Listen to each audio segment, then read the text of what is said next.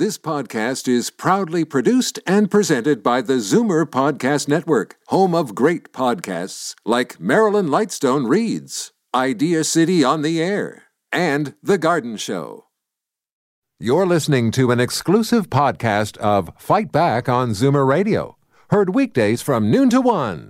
You're listening to an exclusive podcast of Fight Back on Zoomer Radio, heard weekdays from noon to 1. Fight Back with Libby Znaimer on Zoomer Radio. Welcome back. We turn now to your money, to your nest egg. Yesterday, the head of the Ontario Securities Commission gave her first keynote speech since taking the helm last February.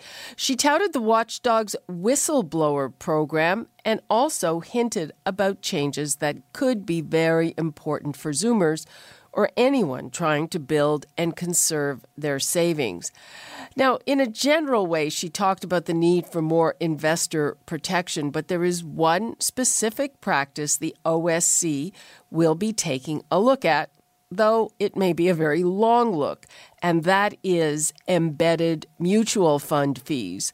They're also called trailer fees, and they're paid to advisors annually so long as their clients hold a mutual fund. Britain and Australia have already banned them.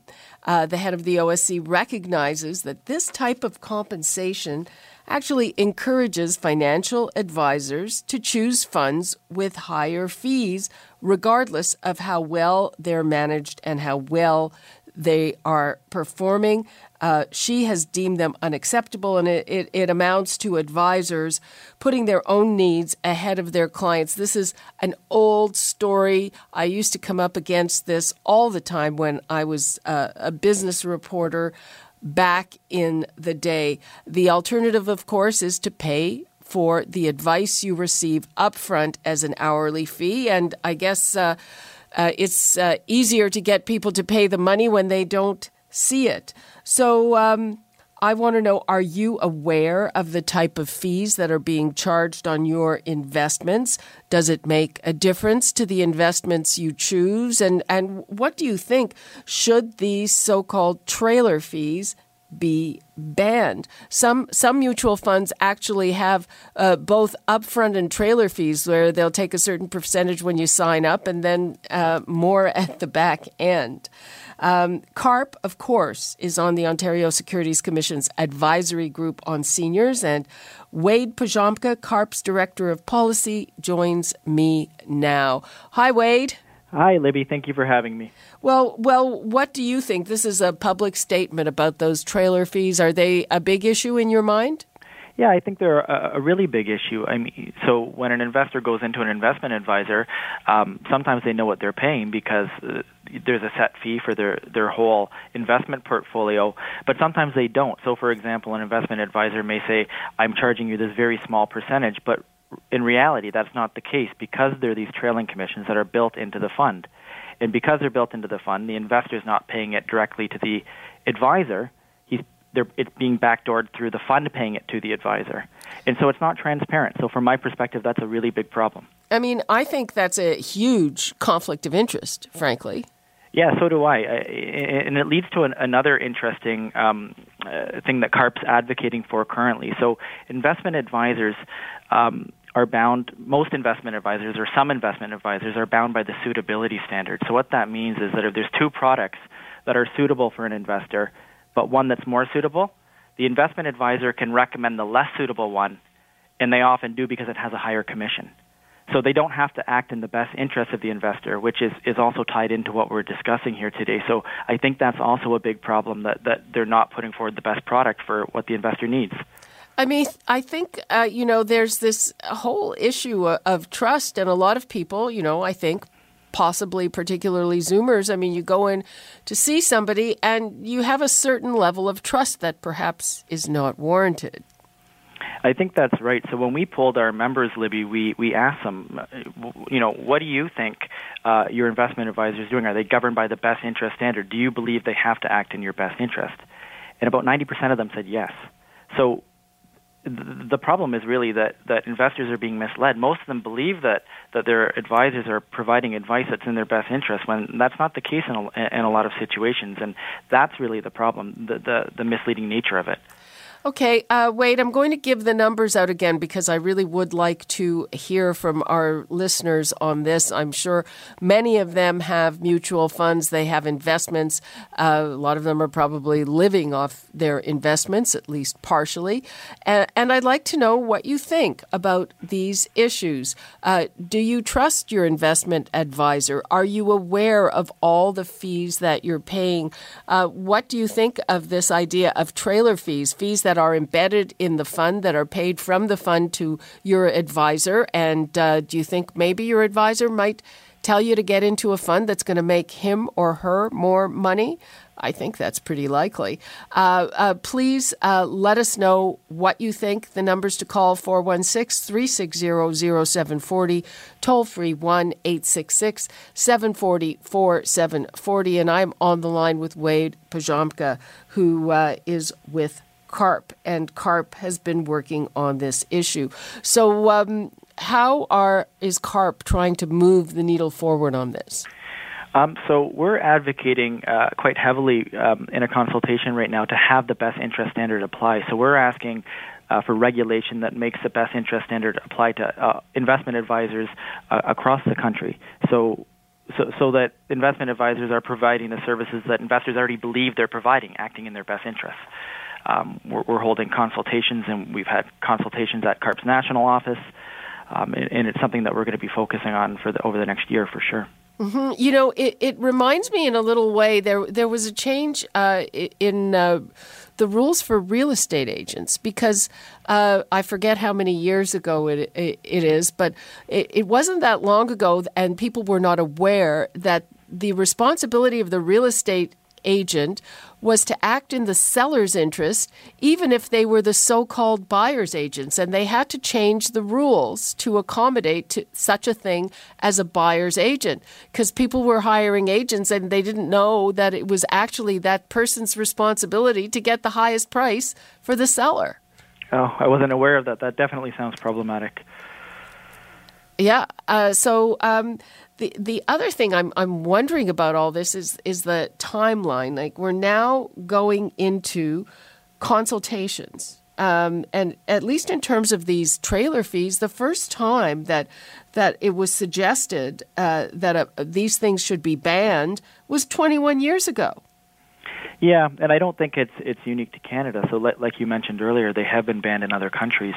I think Canada's behind the ball on this. I think it's time for us to get moving on a number of different issues relating to investor protection, best interest standards, eliminate these embedded fees, whistleblower protection, which of course the Ontario Securities Commission has just implemented a program. But we're behind the ball, but we're catching up. Okay, let's go to the phones. We've got Marie in Toronto. Hello, Marie. Hi, how are you? Fine, how are you? Good, not too bad, thank you. I wanted to ask the question, my financial advisor has changed the system that they charge, and what they did was instead of charging a fee every time they trade something, they take 2% of whatever profit I have at the end of the year. And I'm just wondering if that's a good thing or if I should question it or whatever. Are you sure it's 2% of the profit and not 2% of your holdings? No, it's 2% of whatever I make as a profit in the investment at the end of the year. So she said to me, this would be to your advantage, because if you don't make any money, then we don't get paid.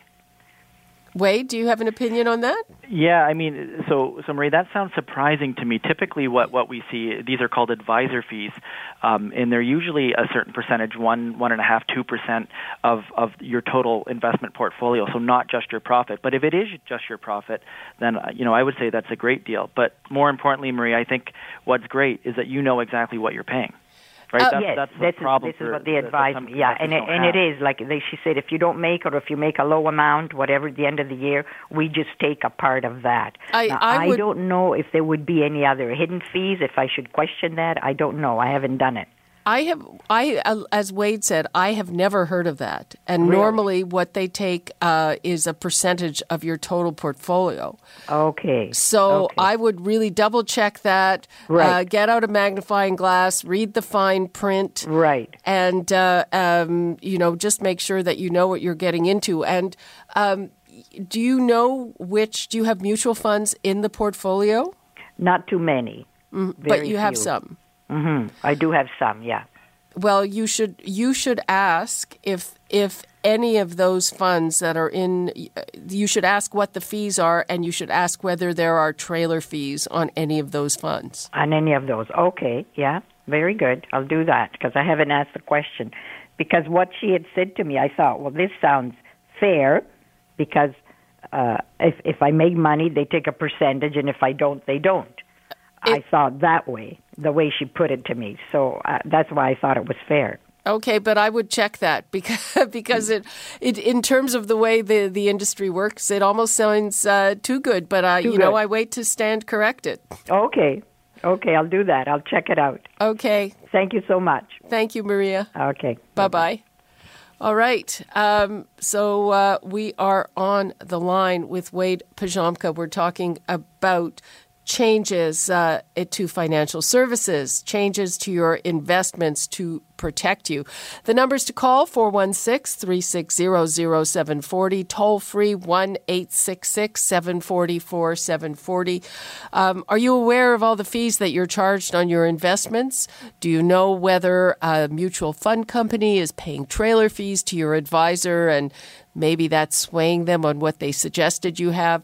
Wade Pijomka is, with me, and he's talking about the suitability standard and about acting in a client's best interest. Wade, tell us a little more about that. Yeah, so I mean, Libby, I think when an investor goes in, if they believe that the advisor is acting in their best interest, and they're going to give them the product that's the best product available for them, that's what should happen. And if it's not going to happen, they should be told that explicitly. So when they go into the office for the first time, the advisor should say, I'm not governed by a best interest standard. I only have to suggest a product that's suitable for you. And if the investor chooses to go ahead at that point, fine, but at least they know explicitly what they're getting into. And the one thing that I want to add here is that it's not the same across. There's different types of advisors, investment advisors. So certified financial planners, for example, CFPs, are governed by the best interest standard, and they're regulated. So it isn't the same across the board. But another problem, Libby, is that there's so many titles and designations being used in the financial services sector that the layperson can't distinguish between them. We asked our members at CARP, do you understand the difference between these designations and what standard your advisor is held to? And they didn't. So the financial illiteracy is enormous for a layperson. Well, it's also difficult to sort this out. I mean, I don't think that's an accident, and almost anyone, can call themselves a financial advisor. Yeah, that's right. Not a certified financial. Not planner, a certified but a one. advisor. You're right. But you can say, gee, let's go to the phones. We've got Fonda in Toronto. Hello, Fonda. Oh, hi, Libby. Go ahead. It's a very interesting show because my husband questioned this about 3 years ago. And he our current advisor at the time, our financial advisor, he asked him about it. So we had a meeting, and they sort of beat around the bush. They weren't really answering the question directly, and my husband was very uncomfortable about this. And so we met with other advisors, and the advisor we have now, when we switched our funds, there were these trailer fees on mutual funds. And when he explained to us how much we were paying and back-end fees on some of these funds, we totally switched out.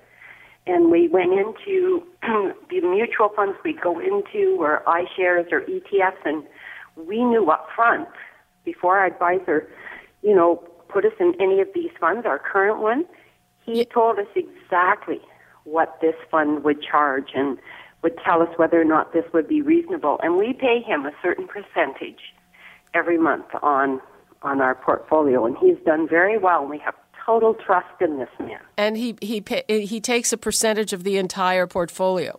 Yes, he does. Not like this other woman talked about. I found that very strange, too. It's the entire portfolio. It sounds like it's a little too good to be true, and I hope we encouraged her to go back and clarify that and read it. Exactly. Because if it's true, then we want to know where you can get that deal. But yes, I mean, you asked all the right questions, and again, I think these things are not meant to be too clear, right? No.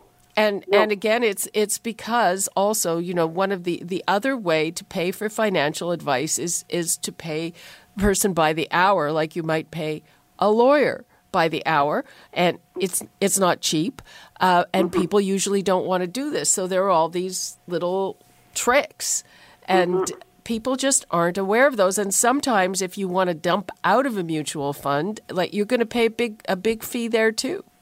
Exactly. When we went with our current financial manager, he had to wait for certain funds to come due because it was going to cost us a fortune to get out of it. That's exactly right. And he just shook his head on some of the funds that we had. Well, thank you for sharing that. And it sounds like you got a great guy. We do. We're very, very pleased. Oh, okay. Thank you. Okay. Thanks, Libby. Okay. Let's hear from Sharon in Burlington. Hi, Sharon. Hi there. My question is there a difference between using the banks for investing, or is there a difference between a financial advisor? Which is better, or if they're different, or it's just about investigating what they charge, or... So the difference between a bank, an investment advisor at a bank, is that they're limited in the products that they can sell. So the banks have their own mutual funds, and so if you go to an advisor at the bank, that advisor is going to be offering you products from a more limited, that are of a more limited range. And so what that means is that if there's a product that's better for you, that's in your best interest, that the bank doesn't offer, you're not going to have exposure to that because you're limited to the bank's products. Okay. And I mean, in the same way, some of the big financial institutions or companies have their own advisors. So you probably want someone who has access to all kinds of things. Okay.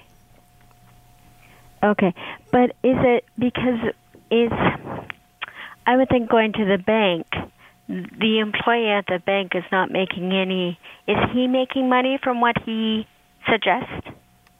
Yeah, there's or often... are they doing a salary, or are they making commission as a financial advisor would?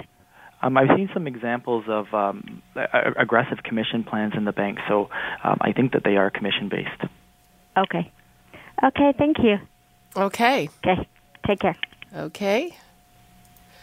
Yeah, it's a very interesting topic. It's very important, and the thing is that, I would say plus ça change, because as I said, I was a business reporter for 15 years, and these issues were all the same, and 15, 20 years later, the regulatory bodies are still just talking and consulting about this. Wade Pijomka, anything that you'd like to say before we go? No, just that I think the only thing that I would add is that I think it's very important that when you go to your investment advisor, you ask about all of the fees that you're going to pay, not the upfront fees, not the hourly fees, not just the hourly fees, not the sales charge fees, but also the management fees and the trailing commissions. You need to know the full amount that you're paying, even if you're not paying it directly to the advisor, because it's still coming out of your pocket in the end. Oh, no kidding. And it's been shown, and perhaps we should do another show on this, but over time, high fees, and Canadians pay one of the highest fees in the world on mutual funds, really eat into the money that you make on these investments. So 3% may not sound that high, but it really has a cost. Wade Pijomka, thank you so much for joining us. Thank you for having me, Libby. You're listening to an exclusive podcast of Fight Back on Zoomer Radio. Heard weekdays from noon to 1. You're listening to an exclusive podcast of Fight Back on Zoomer Radio. Heard weekdays from noon to 1. You're listening to an exclusive podcast of Fight Back on Zoomer Radio, heard weekdays from noon to 1. You're listening to an exclusive podcast of Fight Back on Zoomer Radio, heard weekdays from noon to 1. This podcast is proudly produced and presented by the Zoomer Podcast Network, home of great podcasts like Marilyn Lightstone Reads, Idea City on the Air, and The Garden Show.